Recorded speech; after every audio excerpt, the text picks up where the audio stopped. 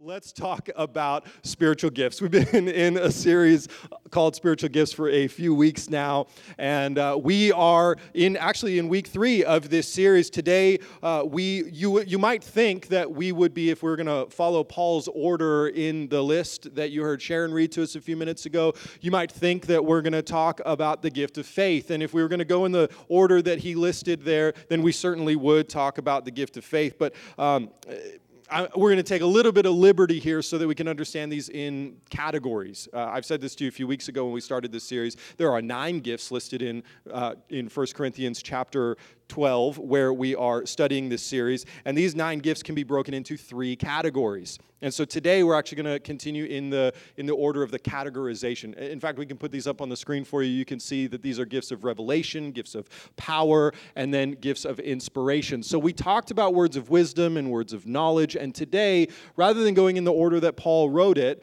we are going to go in the order of the categorizations. We're going to continue this kind of micro series, if you will, and even finish this micro series on the gifts of revelation. Today we're going to talk about discernment of spirits. Then we'll pick it up. After that, we'll talk about faith, miracles, and healing. We'll talk about prophecy, and then together we'll talk about tongues and interpretation of tongues. And so if you're interested in what in the world that is and whether or not we're allowed to do it and when you do it, what does it mean, make sure you don't miss any of those weeks.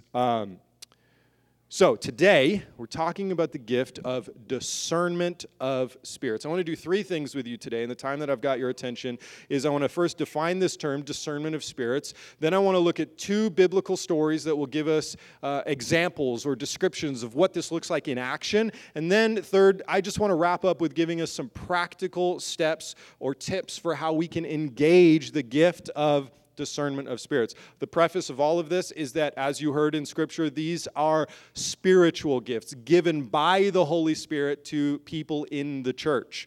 So we are dependent on the Holy Spirit to give us these gifts and to minister these gifts in and through our lives. So as we define this term, discernment of spirits, this spiritual gift, we might broaden it. Let's talk in general terms for a second. Discernment in a general term has to do with perception and understanding. Now, you can begin to see now why we would categorize that in the same grouping as words of wisdom and words of knowledge, because discernment has to do with what you understand, what you perceive about a given moment. Webster's dictionary actually would describe or define the word discernment as the quality of being able to grasp and comprehend what is obscure. So discernment is your ability to grasp or comprehend what's obscure. Not just is 2 + 2 4, but something a little bit more obscure, nuanced, or layered than that. So different from words of knowledge, which is when God tells you information or facts supernaturally. Discernment of spirits is about seeing what is really going on and who is really at work behind what can be known. Last week I told you about these 2 guys, John Stott and Bob Hunt. They're Foursquare ministers in our denomination, and they wrote a book called Positioned for the Gifts, and they just break down all of these gifts. And in that book, they say the gift of discerning of spirits involves supernatural perception that allows an individual to perceive the type of spirit that is behind a person, especially their words and actions. Simply, this gift allows the believer to distinguish the origin of the words and the actions of an individual. Are they from man, God, or Satan? Now, in other words, I want you to understand, one of the things that they said in here is that they're implying something that you have to understand. We live in a reality that is not just physical. There's a spiritual reality as well as there is a physical world. Poke your neighbor real quick. That's the physical reality. If you're waiting for me to give the prompt for when you poke them in the spirit, I don't know how to give you that prompt, and that's weird. Why did you think that? But discerning of spirits allows us to see which type of spirit or spiritual influence is happening or engaged in a moment or is influencing a person. It'll be helpful for you to know this. There are 3 types of spirits. Well, let's talk about those for a minute since we're in this defining our term kind of section of this message. Number 1, there is the Spirit of God. John chapter 4, verse 24 says, God is spirit, and those who worship him must worship in spirit and in truth. So the Father, the Holy Spirit, and even Jesus are all spiritual beings. We know this, that even Jesus had to, the Bible says, put on flesh in John chapter 1. He had to put on flesh in order to come and dwell among us, to come into the world. He had to put on an earth suit.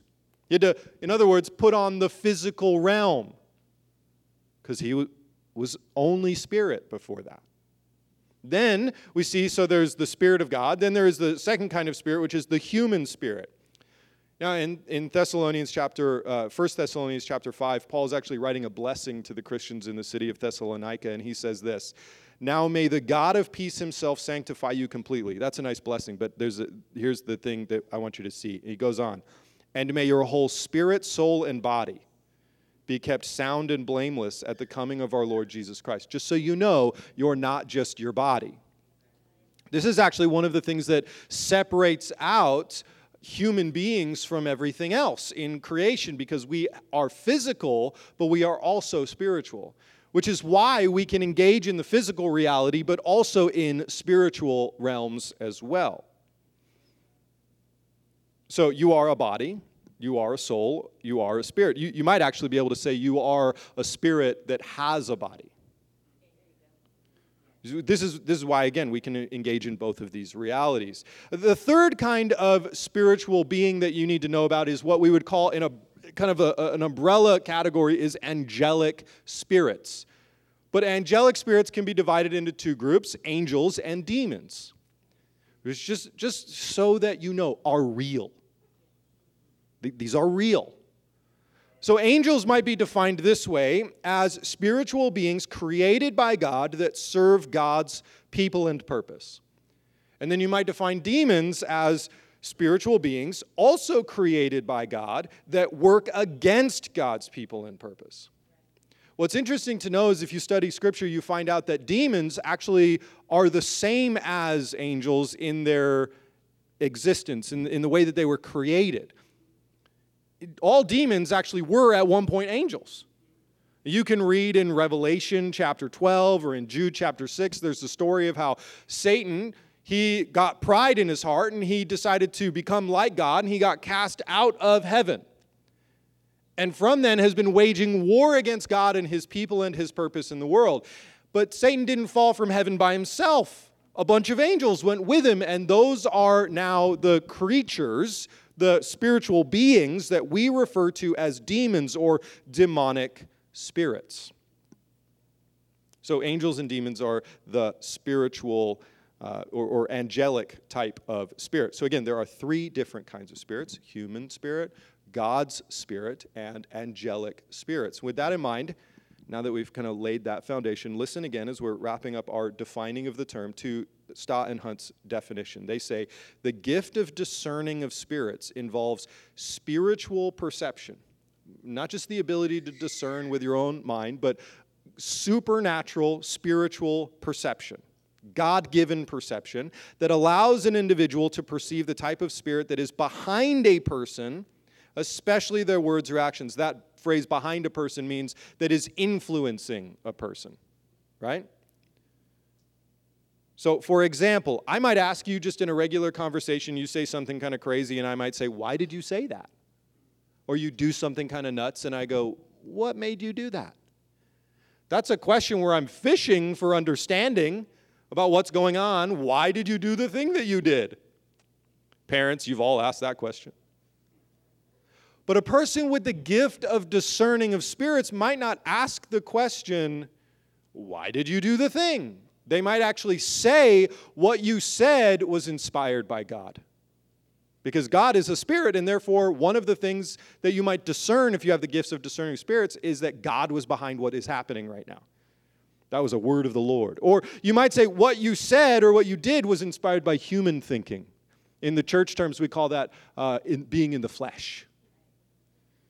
Or you might say, if you have the gift of discernment of spirits, you might say something like, "What you said or what you did is inspired by demons, by a demonic spirit." We'll talk about what do you do if that happens. We'll talk about that in just a minute. People with the gift of discerning of spirits are, you might say, hypersensitive to spiritual realities. Think about this. What is the temperature in this room right now? Freezing? You're welcome. It's 1,000,000 degrees. It's summertime. Okay, watch. Let's do an experiment. Chris, thermostat's right over there. Can you stand up and go and walk to the and just yell loudly, what is the temperature in the room? 73 degrees. Okay, this is the difference. This is how this works. I can, in my physical reality, take a kind of a gauge of whether it's warm or cold or freezing in a room, right? 73 is freezing for Isabel. Buy her many sweaters. It's one thing for you to be able to kind of take a gauge in a physical reality, is a room hot or cold. In the same way, I can get a sense of what's going on in the spirit reality when I walk into a room. I can get a sense. The gift of discerning of spirits is when God gives you the supernatural ability to stand up and look at the thermostat and say 73 degrees. Or, to use that in spiritual terms, to look at what is happening in the spiritual realm and say, that's of God. Or, that is a spirit of lying, or a lustful spirit, or there's a spirit of deception behind this person, or that wasn't a spirit at all. That was just that person being a dummy, or I totally agree with that person being just naturally wise, right? The spirit of discerning of spirits is not just what helps you feel good, but it helps you to see whether what is behind what is happening actually is good. And then you can function or respond appropriately based on what you see. So people without the gift of discernment of spirits can get a general sense of what is going on in the spiritual realm, but are often limited by personal experience, and we might end up just kind of guessing at what is going on. People with the gift of discernment of spirits are like people looking right at the thermostat. Chris knows exactly what temperature it is in this room because he looked right at the reality. Right? Just for the record, if you're wondering, what's the thermostat in the gift of discernment of spirits? It's always God. And where do we test everything that we think is God? Always in Scripture. Right? God will never say anything that doesn't agree with what He's already said in the Word. Okay, now we've defined our term for a little bit. We've defined the gift, the discernment of spirits, a little bit. Let's look at the first of the two biblical examples that I want to give to you today. If you have a Bible, you can turn to Matthew chapter 16 with me, and I want to read to you a story about Jesus and Peter. If you don't have a Bible, this will be in the CSB translation up on the screen behind me, but we'll pick up this story in Matthew chapter 16, verse 13. It says this: when Jesus came to the region of Caesarea Philippi, he asked his disciples, who do people say that the Son of Man is? If you've read your Bible or heard stories about Jesus, you probably heard this story, right? He says, who does everybody say that I am? And then he replied, some say John the Baptist, others Elijah, and still others Jeremiah or one of the prophets. Jesus says, but you, his disciples, his followers, his closest people, who do you say that I am? Simon Peter answered, because Simon Peter always answers. He says, you are the Messiah, the Son of the living God. Boom. Yes. Good job, Peter. A+. You said the right thing. Yay. We want to celebrate that because Peter doesn't always say the right thing. Verse 17, it says, Jesus responded, blessed are you, Simon, son of Jonah, because, listen to this, flesh and blood did not reveal this to you, but my Father in heaven. And I also say to you that you are Peter, and on this rock I will build my church, which does not mean Peter becomes the Pope, that he's magical and special and super awesome, that we all follow Peter. It was actually saying that on the rock of your faith I will build the church. On faith that looks like this, I will build my church. And the gates of Hades, or the gates of hell, will never overpower it. I will give you the keys to the kingdom of heaven, and whatever you bind on earth will be bound in heaven, and whatever you loose on earth will be loosed in heaven. And then he gave the disciples order to tell no one that he was the Messiah, which is not a verse. That one verse right there is the one verse in that whole story that doesn't get to apply to you, because now you tell everybody that he is the Messiah.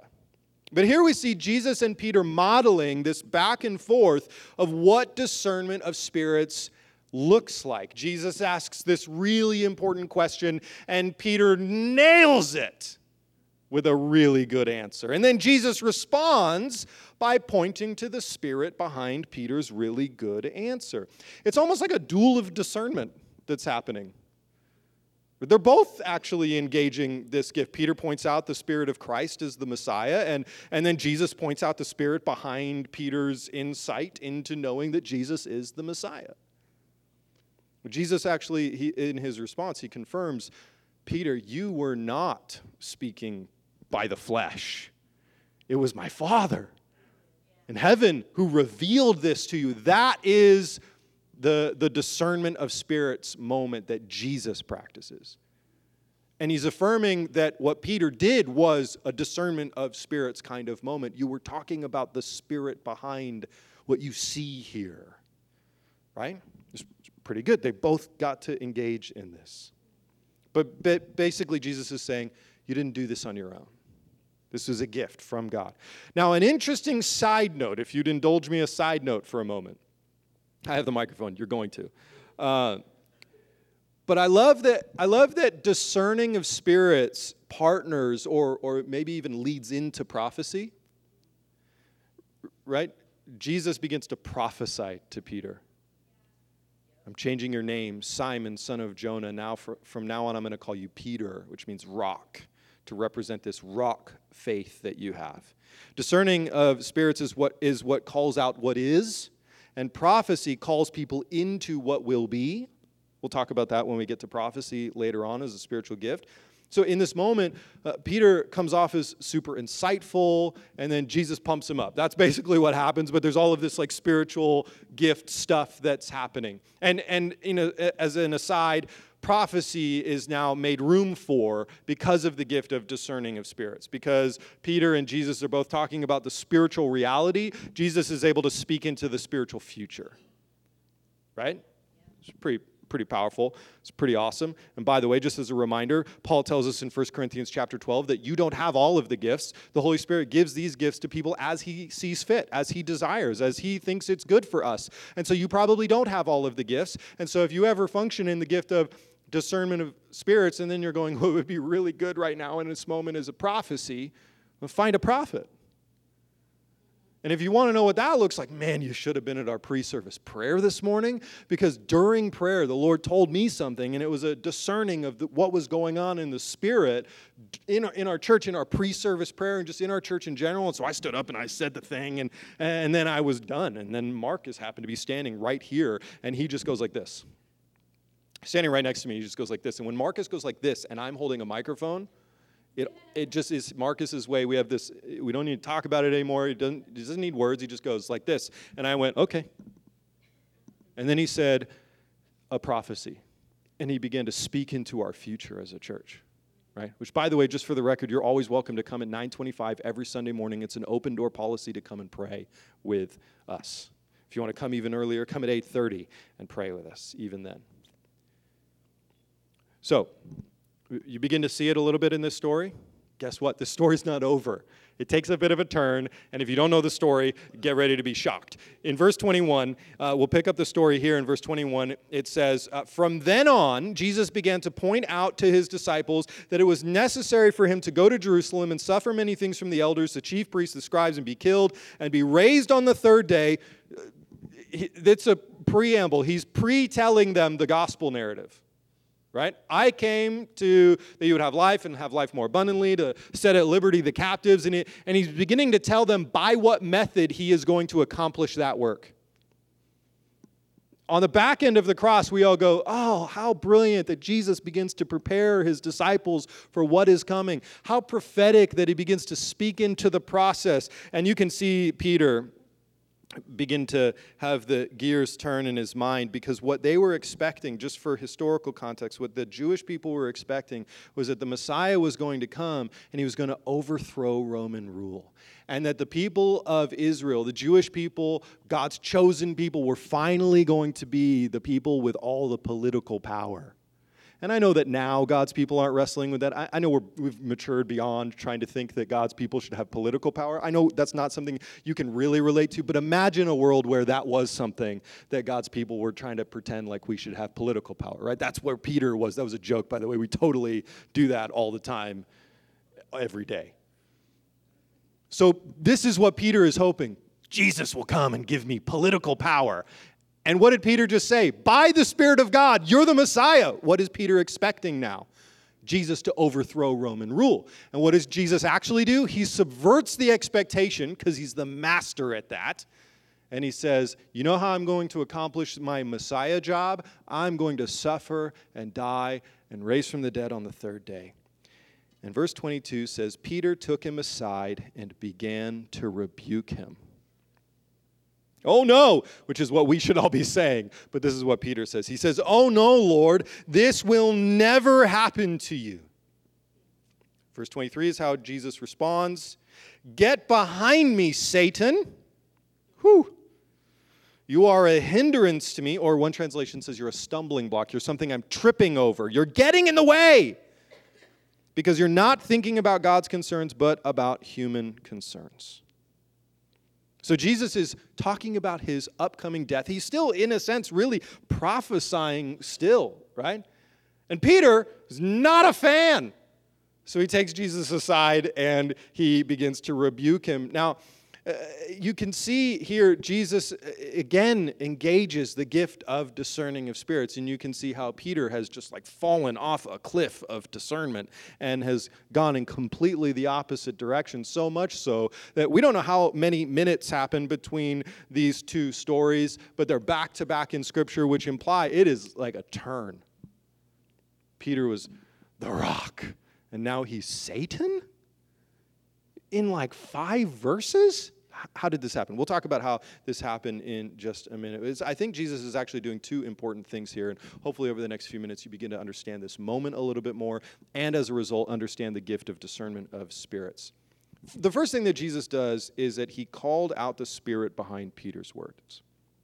This is how Jesus responds in this moment. That is the gift of discernment of spirits. He's calling out the spirit behind the words. And how does he refer to the spirit behind the words? Satan. The devil himself. The second thing that Jesus does, though, which is helpful and also really good for us to remember, is that he told Peter how he got into this mess. We'll talk about that. We'll come back around to that in a minute. But it's important that Jesus does that, because we have to remember the gifts of the Spirit. What does Paul say that they're for? To help. To help one another, not simply to rebuke one another. So just maybe a pro tip, if you ever see somebody using the gift of discernment to judge or condemn or belittle a person, what you're watching is spiritual abuse. We want to call that out for what it is. Okay, so let's get back on track. The spirit behind Peter's words is the devil. That much is kind of easily understood. Jesus turns, he looks at him, he says, get behind me, Satan. And obviously we can understand why Satan is involved in that. Of course, the devil doesn't want Jesus to accomplish his mission.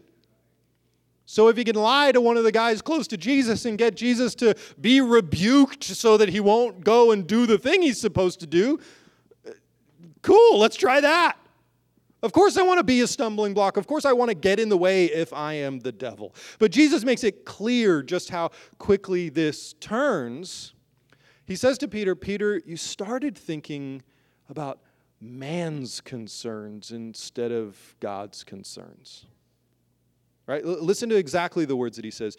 You're a hindrance to me because you're not thinking about God's concerns, but human concerns. What were the human concerns? You're going to overthrow government. You're going to meet my expectations. You're going to give me everything that I need or think that I need or that I want. You stopped thinking about God's concerns. When was Peter thinking about God's concerns? I see the Spirit behind this man, Jesus. He's the Christ. He's the Messiah. Good job, Peter. On that faith, I'll build my church. But you have to do it according to my standards.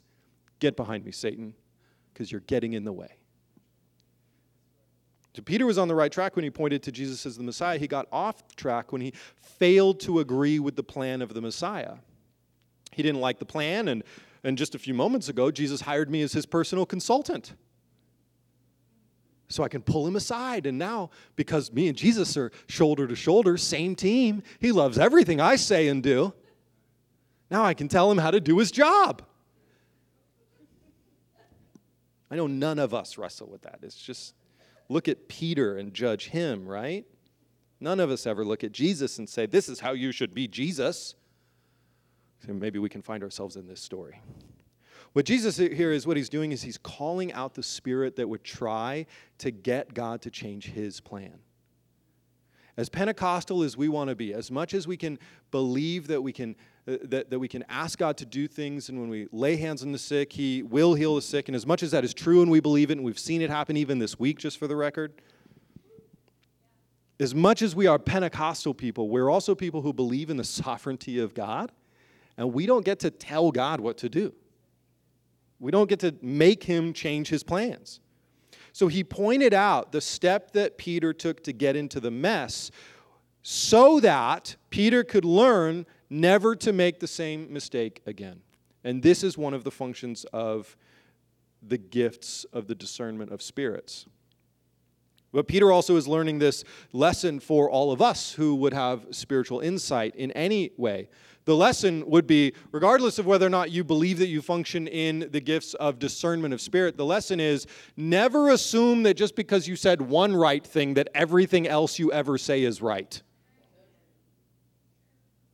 Never assume that because you can quote one Bible verse that you know all the Bible.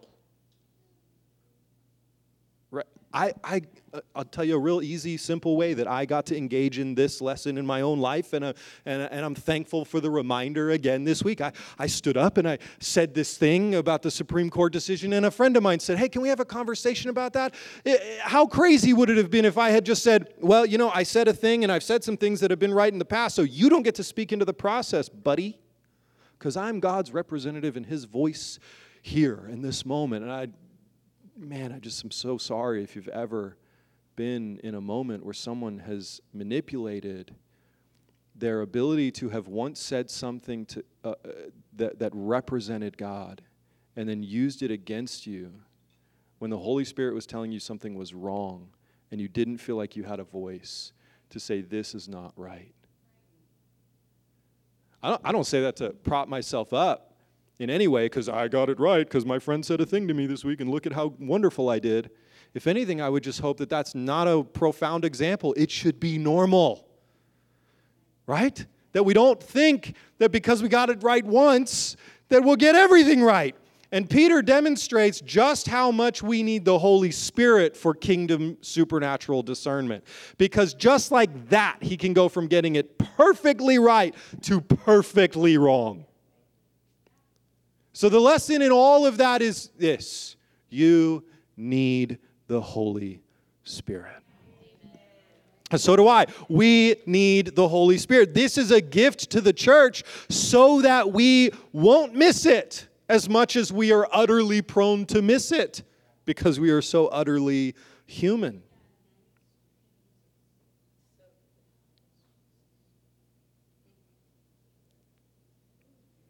I think another thing that Peter teaches us in this moment through his own mistake, and thank God that the Bible is full of people making mistakes so that we can learn how it's okay that we also do that. I think that Peter teaches us that some of the people who we would point to and say they must have the gift of discernment are actually judgmental, are actually just being negative, or have actually allowed bitterness to come into their heart. Have you ever heard a person say, well, God certainly can't be in that, and it turns out that they just didn't like the thing? I mean, we just read a story about that. That's exactly what Peter did. He goes, God certainly can't be in Jesus dying. It turns out he just didn't like the thing. And look how dangerous that can be. So we need to be careful when somebody stands up and says, God definitely isn't in that, or in this, or God definitely is in this, or this is the way we have to do it, and everybody else has it wrong. We have to be really, really careful that we don't start calling the spirit of discernment things that are actually judgment or bitterness or negativity.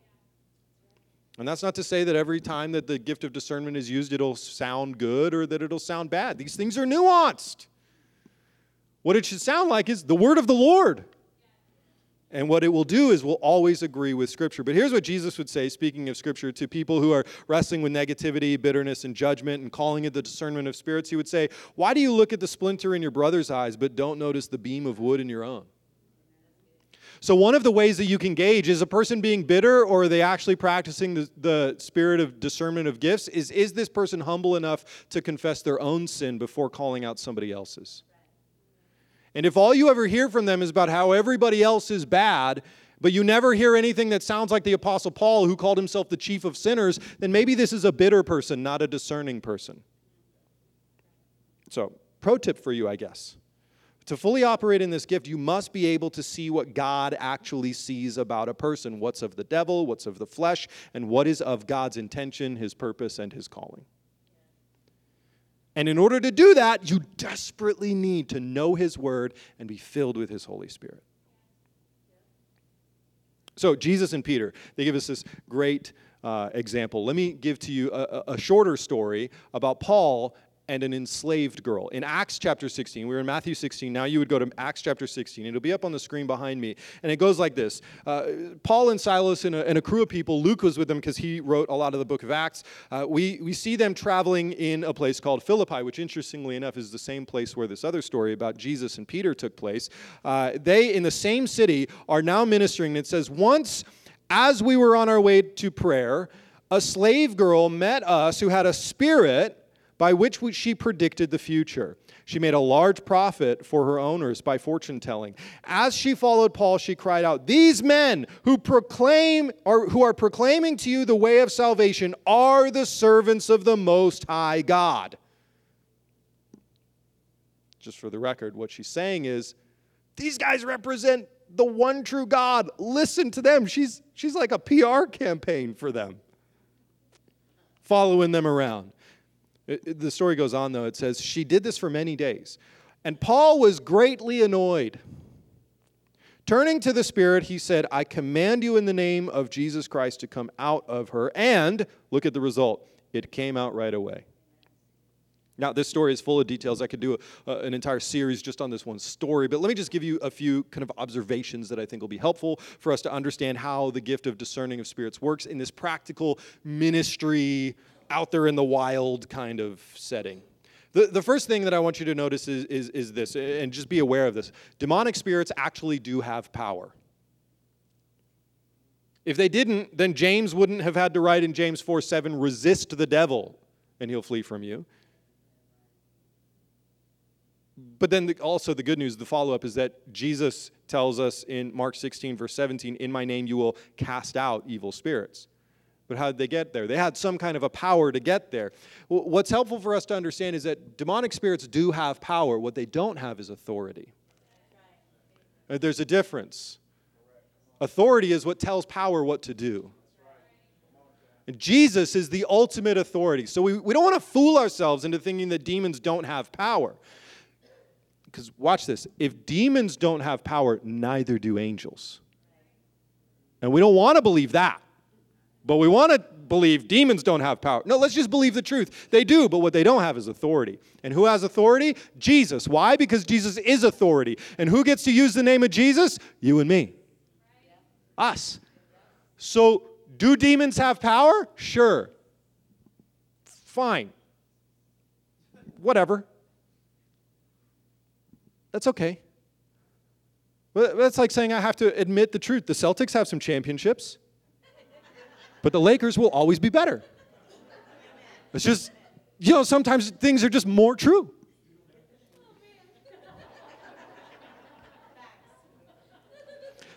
Ron, look, my sister-in-law is here from Maryland today, and she said, while you're preaching, don't look at me because we're going to make goofy faces at you and try to make you laugh like a good sister-in-law does. And I told her, I said, don't worry, you're not the only one. And I just want to thank you for making me not turn out to be a liar today. I love our church. What was I talking about? Okay, we're talking about demons. Let's talk about demons some more. Okay, so they have power. The other thing I want you to know about demons is they love to lie. They love deception. They love it so much, I'm not even sure they know how to tell the truth. They probably do. You have to know a little bit about the truth to know how to twist it. But this girl, she sounded like she was saying good. Here's the scary reality, is that most of us, if we have someone going, this guy's awesome, everything he says is representing God, you know what we would do? We would hire them on our church's outreach team. This person is the best PR campaign we've ever had. They must have the gift of evangelism because they're just constantly telling everybody that what's happening here is good. And yet Paul, it seems like the text is saying from the very beginning had an insight that there was something fishy going on. There was a spirit. Like Luke doesn't hide the fact. He puts it right at the top of the story. A slave girl who had a spirit. Right? He puts it right at the top of the story. And yet Paul let this go on for days, and we'll come back around to that for a minute. But here's what I want you to know, is that right from the very beginning, there's a spirit, and we can see right from the very beginning, the demonic spirit is doing what demonic spirits try to do all the time, is disrupt the work of God in any moment. And they'll do it by whatever means necessary. And they love to twist the truth. They love to lie, and they love to get distractions happening and get the focus off of what God is doing. And so this girl, over time, it sounds maybe even at the beginning like, man, this girl is saying awesome truth. And yet, could you imagine if someone, while we're trying to preach the word, would come into this room every single day and would just talk, like interrupt all of the sermon points and go, man, that preacher, everything he says is great. Everybody listen to the preacher. And eventually the preacher would have to say, let the people listen to the preacher. Right? And it wouldn't be a matter of like, hey, respect me. It's respect what God is trying to do in the moment. It's just shh, let God talk. Right? And so this clearly has become a distraction. Paul perceived the Spirit. I think he perceived the Spirit right away. But that actually leads into the next thing I wanted to say, is that this story helps us to understand that not everything you're aware of is actually a crisis. And there's a lot of people who have the gift of discerning of spirits who have no chill. And you should really have some chill. Because remember, you have authority. They might have power. There might be some stuff going on here. But what do you have? Something that trumps all of that. Something that supersedes all of that. And so you don't need to panic. If you perceive something that's going on in the Spirit, be observant. Ask God what you should do. And respond the way God would want you to respond. Not the way all of a sudden your flesh would respond. Right? Why would God give you a spiritual insight so that you can have a fleshly, panicky reaction? That doesn't make any sense at all. And so Paul lets this whole thing go on for several days because this girl's emergency is not Paul's emergency. And maybe somewhere in the back of Paul's mind, he's going, well, if she's going to keep hanging out, eventually she's going to get set free. So we'll just let her keep showing up. It's not my crisis. This girl's getting bathed in the Word of God every day. It's like just priming the pump for the moment where she's going to get delivered. Let her show up. Man, we're just so quick to be like, we got to get rid of all the demons right now. Otherwise, the Word of God can't speak. Pastor, you have to stop everything and deal with the Spirit. No, preach the Word. Focus on God. Stop panicking. But when Paul took action, take the right action. Notice where Paul directs his attention. Listen to verse 18 again. Turning to the Spirit, he said, I command you in the name of Jesus Christ, come out of her. Turning to the Spirit. He didn't turn to the girl, he turned to the Spirit. Where is the Spirit? It was in the girl, but he didn't turn and talk to the girl. He talked to the Spirit. It's really, really important. This is really, really important. Remember when we were talking about spiritual abuse a few minutes ago? It's really, really important that we speak to the influence and not the victim when we're casting out or dealing with demons. Let's not make it her fault. She's a victim in this story. So the girl was talking. Paul knew exactly what was happening. It wasn't necessarily her fault. She's being used. And so he turns around and does what Jesus did to Peter. Get behind me, Satan. Jesus didn't turn around and go, Peter, you're fired. He spoke to the Spirit at work. And Peter did the same thing. So discernment of spirits empowers you to discern between spirits. So you have to speak specifically to the spirit you see. Because remember, this girl, what did she also have? A human spirit. And so it was important that he didn't speak to her flesh and he didn't speak to her spirit. He was speaking to the demonic spirit and he cast it out. That's really, really important. Finally, we would see this, that Paul actually helped. Paul actually helped. This gift allowed Paul to spot the Spirit, to name it, to name Jesus in this conversation and bring freedom because Jesus is the ultimate authority. I feel like maybe I've said that before. All right, look, I could go on and on and on. Like I said, I could do a whole series on this. We've talked a lot. We've defined the term. We've talked a little bit from biblical perspectives about what does this look like? How does it work?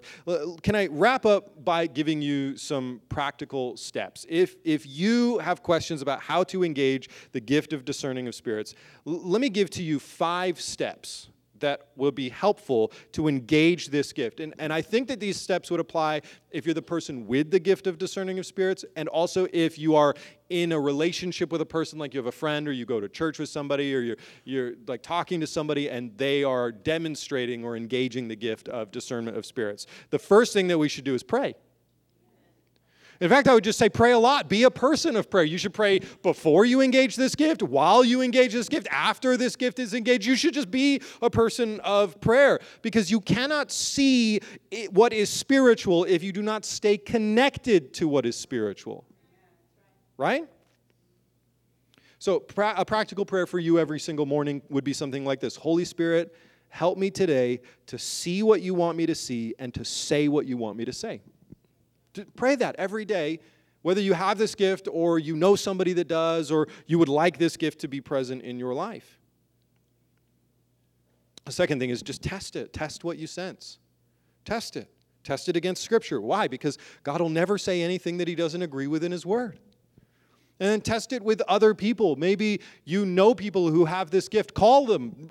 Write out what you're seeing or thinking or feeling or sensing and send it to them in a text message or an email or go have coffee with them and ask them to mentor you through this and say, this is what I'm feeling. What do you think? Am I right here? And especially do that with people with the gift of discernment of spirits because they might look at you and say, what you're actually feeling is your flesh. It turns out you just don't like that person. And be mature enough and humble enough to receive the correction. Or they might say, what you're sensing is real. There's something of God here or something of the devil at work here. And then be humble and wise enough to take the next right step to help that person. The third thing would be to respond accordingly. Respond the right way to what God is telling you. God does not reveal things to us for no reason. Okay, so for example, what this would look like. If you discern that the Spirit of God is at work in a person, just celebrate that. Receive what's said to you if it's something that's being said to you. Partner with it. If it's God, partner with it, by all means. Thank God for what you've seen and heard. Second, if you discern the spirit of man is behind someone's words, you get to choose whether or not you partner with that. You're not obligated to partner with people or to agree with people. You don't have to. If they say something and it turns out it's the spirit of flesh, you can just go, was that good advice? If so, I'll receive it. Was that bad advice? No, I'm good. You don't have to be a punk about it. Just don't receive it. Here's what we know. The spirit of man can inspire great, profound wisdom and incredible stupidity and foolishness. You get to determine that. So you should come back around to prayer. Right? And the third way that this might play out for ourselves is if you discern a demonic spirit is behind someone's words, do not receive anything that is said. Just don't. And it's helpful. I know friends who would say out loud, I don't receive that. Because it's helpful for your own spirit, your own mind, and even the spirit that's trying to talk to you to know what field we're on. I don't receive any of this. Why? Because that's a spirit of the devil that's at work. I don't receive it. And then I would even go so far as to say, I would advise you, rebuke the demonic spirit in the name of Jesus. But then this leads us to the fourth step. You better be ready for spiritual warfare. Man, we don't take this seriously. Or we limit it to just a select few people. I've never read a story in the Bible, particularly in the New Testament, where God looked at someone and was like, hey, since you've only been a Christian for 2 days, you're exempt from having to worry about spiritual warfare? Demons won't start attacking you until you've been a Christian for 16 years. The story doesn't exist. Okay, but also, can I say this to you in all love? Spiritual warfare does not mean shouting at people. It means using the name of Jesus, the authority of Jesus, by whatever means are necessary in that moment to make sure that person is set free. I never read a story about Jesus turned around and debated with a demon. Neither did Paul. Just use the name of Jesus, right? But demons do like to lie. They do like to push back. They do like to test their boundaries. They do want to know if you know Jesus as much as they know about Jesus. So know Jesus. Dedicate your life to His Word.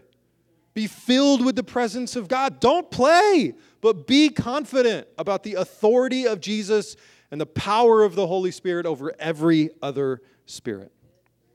But be careful. Please do not hear what I just said as permission to go out and treat it as some kind of whack-a-mole in the spirit game that we can go and cast out demons because we think it's fun. This is life and death stuff we are talking about. Take this seriously. Don't be scared, but take it seriously. It's like when my brother was teaching me how to drive when I was a younger person. I remember my brother took me out to drive, and he said one thing that has always stuck in my brain. He said, Tim, never lose a healthy fear of the road. And I was like, I don't know what that means. Am I supposed to be scared right now? Should I start crying? And he began to explain to me what that meant was keep your head on a swivel, be aware that not everyone else is going to be as good of a driver as you. Some people are having a bad day, and they might try to take it out on you. Have a healthy fear of the road, and we should have a healthy fear of the Lord. Right? And then we should have a healthy fear of this idea of spiritual warfare. It doesn't mean don't get in your car and drive. It means keep your head on a swivel. Take this seriously. But take Jesus with you wherever you go, and you get to win. When spiritual warfare is done by people who are filled with the Holy Spirit, sons and daughters of the Most High God, and who are focused more on God and His Word than on anything else. If you don't fit into that category, get into that category. I don't know how else to say that. Get there. You need that. And then finally, fifth step is this. Be connected to prophecy. Remember how Jesus began to prophesy to Peter, and I had said, isn't it interesting that the gift of the discernment of spirits usually leads into prophecy? Just be connected to prophecy. And if you don't have the gift of prophecy, make friends with a prophet. In fact, make friends with several prophets. As many as you can. They're fun people to hang out with. They say awesome stuff. And if there's ever a pothole, I'm being very serious right now, if there's ever a pothole in the road ahead of you, spiritually speaking, your prophet friends are the ones who will tell you to change lanes. How has it been such smooth sailing for my life for so many years? Maybe you just have prophet friends who keep telling you to change lanes. Discerning of spirits is about calling out what is, and prophecy is about calling people into what will be. And so if you find yourself in a place where you have the gift of discernment of spirits, or you have a friend who says something like there's a demonic spirit here, or there's a spirit of the flesh functioning here, and it's not God, we want to get God invited into this situation, then what's really helpful is to have a prophet who can come in and say, now this is what God would say must be done next, or where God is leading you. That's prophecy. It's the forward thinking, forward movement. What is God saying comes down the road. And especially if you find yourself in a position where you're dealing with demonic spirits, you want to know a prophet. So find a prophet. They're awesome. If you want to ask me who the prophets are, I'll tell you about it sometime. Buy me a cup of coffee. Okay, we've covered a ton of ground, I know. Ton of ground. We've said a lot. And I want you to understand, I am aware that you're probably walking out of here with more questions about the gift of discernment of spirits than maybe even answers. And if that's how you feel right now, God did my job. Good. That's what we want. We actually are doing this series so that you walk out of here asking more questions. If you want a place to ask those questions, we've been having great conversations about the gifts of the Spirit on Wednesday nights here in our adult gatherings.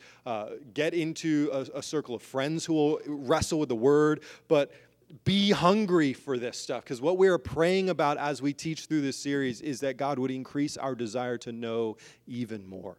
We call that spiritual hunger, that He would increase our spiritual hunger. And my hope is this, that you would seek the Lord when you think about gifts of discernment of spirits, that this sermon would not terrify you because we talked about demons, but that it would drive you to seek the Lord.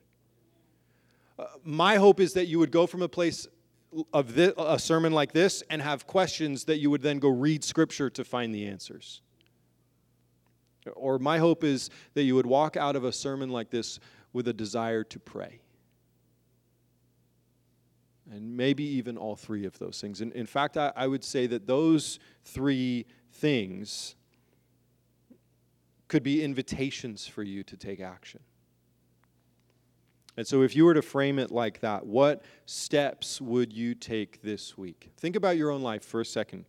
As we begin to close out this moment, let me ask you these three questions. Number one, what would seeking the Lord look like for you this week? Maybe it would look like stepping back from media. Maybe it would look like leaning into conversations about God, and instead of you fill in the blank, what do you usually have conversations about? What do you usually put your focus on? What would it look like for you to intentionally seek the Lord for the next 7 days? Marcus and I have been having a running conversation, just feeling like we're being called into a season of seeking God's face.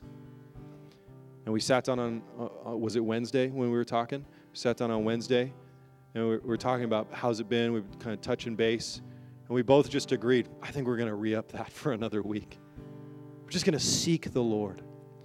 So I'm doing things like deleting social media apps off my phone. I'm choosing to read my word instead of pick up a fiction book or to turn on the TV. There's just little choices here and there that build up to a week of seeking the Lord. God, I need you. What would that look like for your life? The second question, what does a fresh commitment to reading Scripture look like for you? Look, if you're one of those people that joins our annual prayer reading plan, by this time you've probably fallen off and restarted 3 times. So we're in summer. It's July. We're about to celebrate 4th of July tomorrow. We're really excited about all of that. What would it look like right now as we're coming into a weekend of celebration to say, you know what, I'm gonna leverage a weekend of celebration and all of the high of this weekend to say, let me get some momentum and dig into God's Word. What would that look like for your life? Maybe it's recommitting to a daily reading plan. Maybe it's studying the Word with friends or asking questions about the Bible that you have that you don't understand things to people that you think maybe do understand things. Pro tip, don't just Google it. The internet has some terrible ideas about the Bible. Okay, third question. What would a fresh commitment to prayer look like this week? A fresh commitment to prayer. What would it look like for you to schedule time to pray? Write a list of things to pray about, and then during that time that's scheduled to pray, name those things before God out loud. Pray about them out loud, and then ask God for help or wisdom or miracles or whatever it is that you would ask God for. Why did you put that on the list? And ask God to intervene in whatever way you need Him to. When you're done praying through the list, open up the book of Psalms and just begin to pray the Psalms out loud. Most of them will be so incredibly life-giving to your soul, and the ones that aren't incredibly life-giving are really, really challenging, which if you do it right is also really life-giving.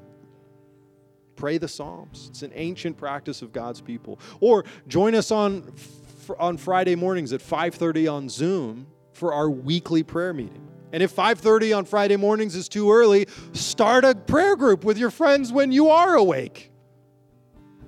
Pray. What would it look like for you to make a fresh commitment to prayer today?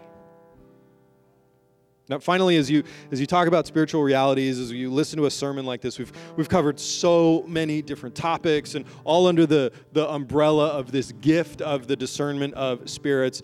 I know that you certainly are more aware of your own spirituality and spiritual reality than I am.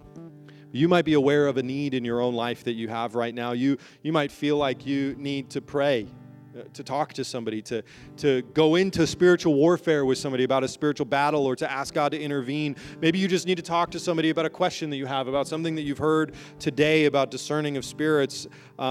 You might even have questions about what is this thing, the baptism of the Holy Spirit that Tim said is the foundation for all of the spiritual gifts. Maybe you have questions. Maybe you need to pray today. And so at the end of all of our sermons during this series, we are ending these gatherings by making space for you to be invited to come and pray. And so before we got going today, I had asked some friends of mine if they would make themselves available to come up at the front and just be ready to pray. And I'm going to ask you, if you're one of those people, if you just come right here, right now, and be ready to pray. Today, these folks that I've asked to come up and pray, when I dismiss you in a moment, they're just going to be here and available. And there's other people in this room who can pray with you as well. So if you've got a friend that you'd really love to pray with, we trust your judgment in that. But pray if you need it. When I dismiss you, I invite you to pray. But before we do that, I was thinking a good way that we can kind of put a period on this moment, then I'll dismiss you to pray or to go and have lunch, or maybe to pray and then go have lunch. I thought maybe one thing that we should begin to do at the end of this series is to pray a prayer together. So I just wrote a simple prayer for us. It's going to be on the screen. Do you think we could stand to our feet as we wrap up this moment and pray this prayer together? And then I think that for the rest of this series, we're going to make this our practice. So we're going to pray a prayer together in unity, just like this. And so would you pray this out loud with me? It goes like this. Father, Son, and Holy Spirit, we thank you for your love and for the gifts you pour out on your church. As we pursue the fullness of your presence and power, use us to be a gift to each other and also to those outside of your church. Be honored in and through our lives. We pray this in the matchless name of Jesus. Amen.